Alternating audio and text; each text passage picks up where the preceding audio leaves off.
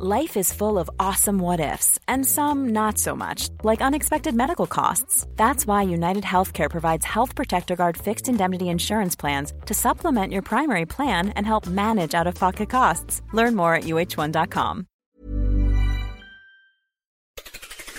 It's Saturday, the 23rd of December. I'm Ciara Evans, and this was a week that saw the PPE scandal reappear, pressure mount on Israel, a mass shooting in Prague, and an eruption in Iceland. Grab a cup of something hot, put up your feet, and get up to speed on the 7 biggest stories of the week. This is the Standout 7 from the Smart 7. It's news, but not the news.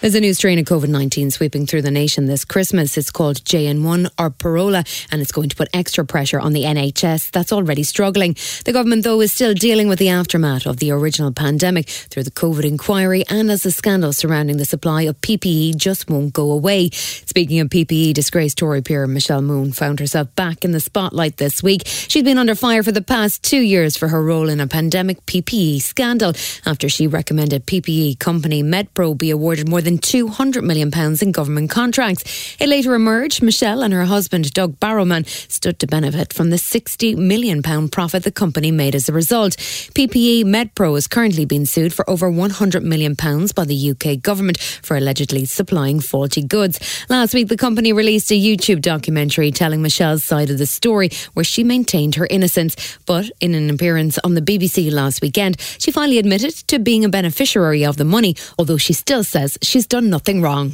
I can't see what we've done wrong. Doug and the consortium have simply delivered a contract, a delivery contract of goods. Her husband Doug, who appeared alongside her, claims a government official attempted to bribe him to make a criminal investigation go away. This individual asked me, would I pay more for the other matter to go away?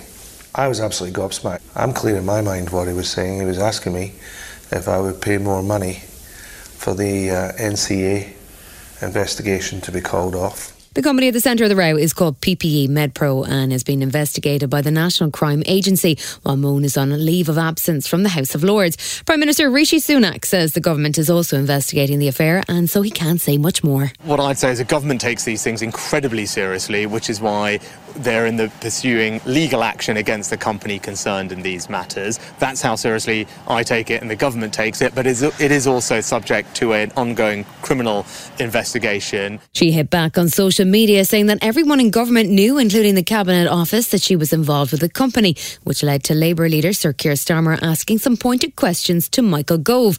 Meanwhile, it may be some time before she's back in her ermine robes as Tory peer Lord Callanan was taking a dim view of her approach to the truth. That's a matter for her to decide what she does, but let's wait and see the outcome of the various court cases. I would hope that she would not be coming back to the House of Lords.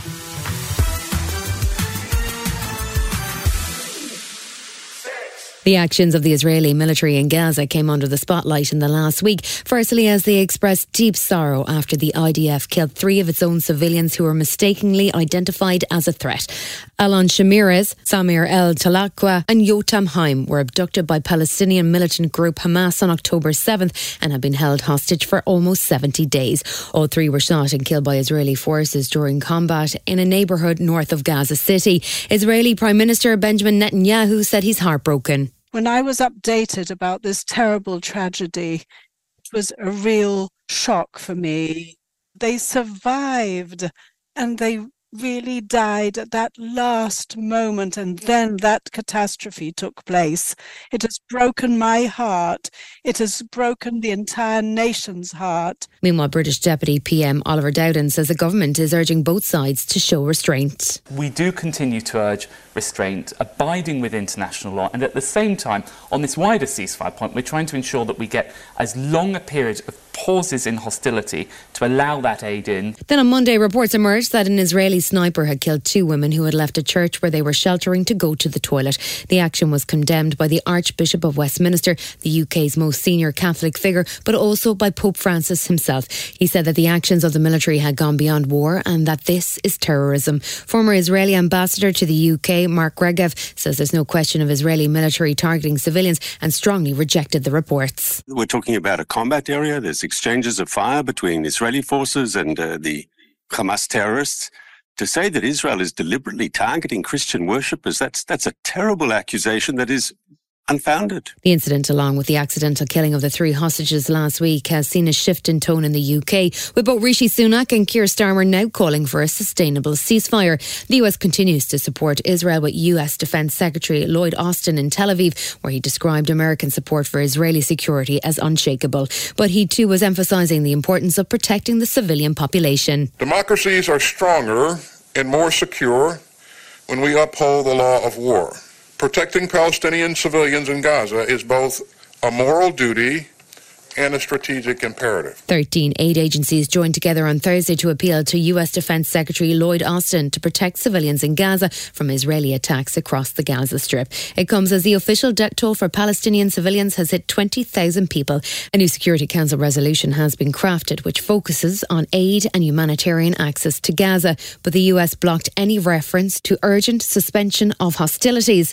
Labour leader Sir Keir Starmer was in Estonia on Thursday visiting NATO troops, and he added his voice to the calls for a break in the fighting. I do support a sustainable ceasefire and a return to the position we were in just a few weeks ago, where the hostilities did cease. That provided a foothold for a political process to actually resolve this in favour of a two-state solution. Foreign Secretary Lord Cameron was in Egypt meeting with Egyptian officials as the UK continues to work on ways to get more aid into Gaza as 2.3 million people face famine. The UK is playing a very constructive role at trying to build consensus for a resolution which is effectively all about delivering humanitarian aid.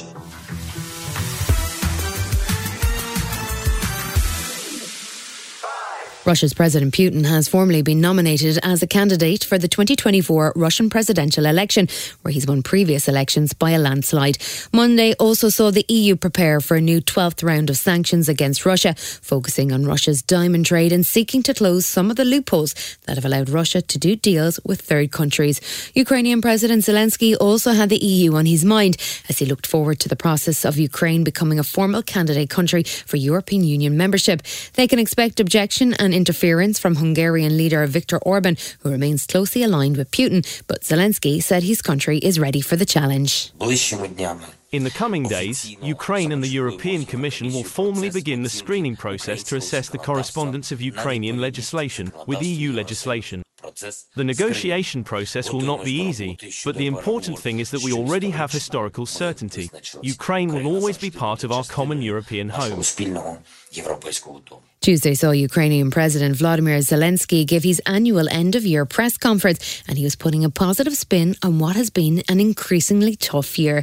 He said he's confident that the US won't betray us and that more aid will come, but he also predicted that an additional 500,000 Ukrainian troops may need to be mobilised. He remains determined to win the war, much like Russian President Vladimir Putin, who spoke in Moscow on Tuesday. He was busy insisting that Russia will not give up what is ours, and he continued to attempt to rewrite the history of how the war started. We had no choice but to support Crimea, otherwise there would have been a massacre there.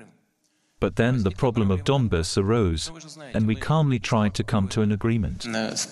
Ukraine's hopes of getting fresh US military and financial aid in their battle against Russia appear to be frozen until the beginning of 2024. The US Senate has been working on a deal which would see aid for Israel and Ukraine, along with new plans to boost US border security. But negotiators have not been able to come to an agreement before the Christmas break.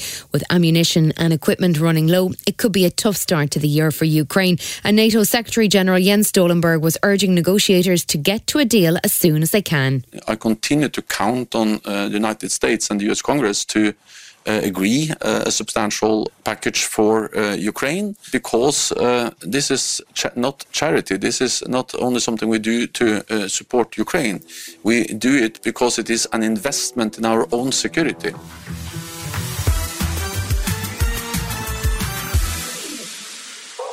There was a mass shooting in Prague in the Czech Republic on Thursday afternoon. It's a highly unusual event in Chechnya. In fact, it's only the third in the last 10 years. A student at the Charles University in the centre of the city appears to have carried out a premeditated attack, and police say he had significant quantities of ammunition. He killed at least 14 people, injuring 25 more, 10 of those seriously, before police stormed the building and eliminated him, although it's not clear precisely what happened. The shooter's father had been found dead earlier on Thursday, and police say there's no connection with any international terrorism.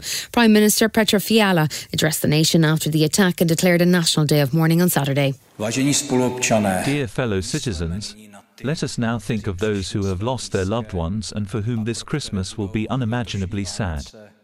At this difficult time, we should come together with our consideration, honour and mutual understanding to show our respect for the victims of this brutal crime. Still to come in the Standout 7, Donald Trump clocks up more court dates and Julia Roberts wants to borrow a fag. Right after this. When you're ready to pop the question, the last thing you want to do is second-guess the ring. At BlueNile.com, you can design a one-of-a-kind ring with the ease and convenience of shopping online. Choose your diamond and setting. When you find the one, you'll get it delivered right to your door. Go to BlueNile.com and use promo code LISTEN to get $50 off your purchase of $500 or more. That's code LISTEN at BlueNile.com for $50 off your purchase. BlueNile.com, code LISTEN. Welcome back. The last thing Donald Trump needed was another high-profile legal defeat, but he made headlines worldwide on Wednesday after the Colorado Supreme Court ruled he should be barred from the presidential ballot in the state. The case was taken under the 14th Amendment of the US Constitution, which bars those who have engaged in insurrection of rebellion from holding political office. Trump lashed out immediately on Truth Social and has until January 4th to lodge an appeal to the US Supreme Court. Sean Grimsley is representing the Colorado voters who took the case against Trump, and he's optimistic about their chances in front of the US Supreme Court. So he's first going to have to convince the Supreme Court to take it. And once he convinces the Supreme Court to take it, I do think we have a good shot on the substance. We've got good, strong findings, facts from a district court, and I think on the legal issues, we're very strong.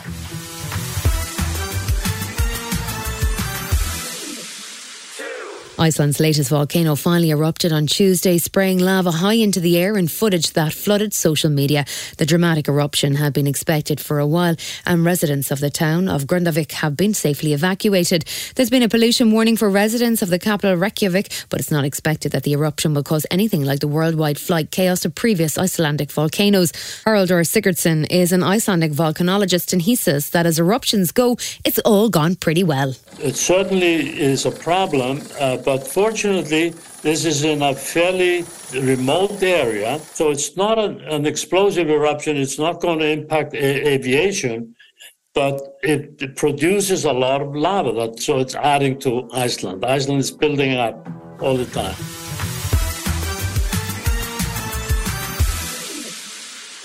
The BBC's America correspondent Katty Kay has a new in-depth news show where she speaks at length to interesting people including Wendell Pierce, dancer Misty Copeland and author Ken Follett. It's called Influential, and she's just sat down with Downton Abbey star Hugh Bonneville at the Globe Theatre. He chatted about his love of Shakespeare, his role in Paddington, and told some stories about what it was like working with American superstar Julia Roberts on the set of Notting Hill back in the days when you could smoke on set. Literally on the day she arrived, everyone stopped smoking. Suddenly there was no... And she came in, I remember her coming in and saying, hi, and she was wearing, jeans and a T-shirt. I thought, A, she's stunning, of course, she's got this amazing radiance about her, but also she's just completely normal, she's one of us. And first thing she said was, anyone have a cigarette? So out came 5 packets of Silk Cut.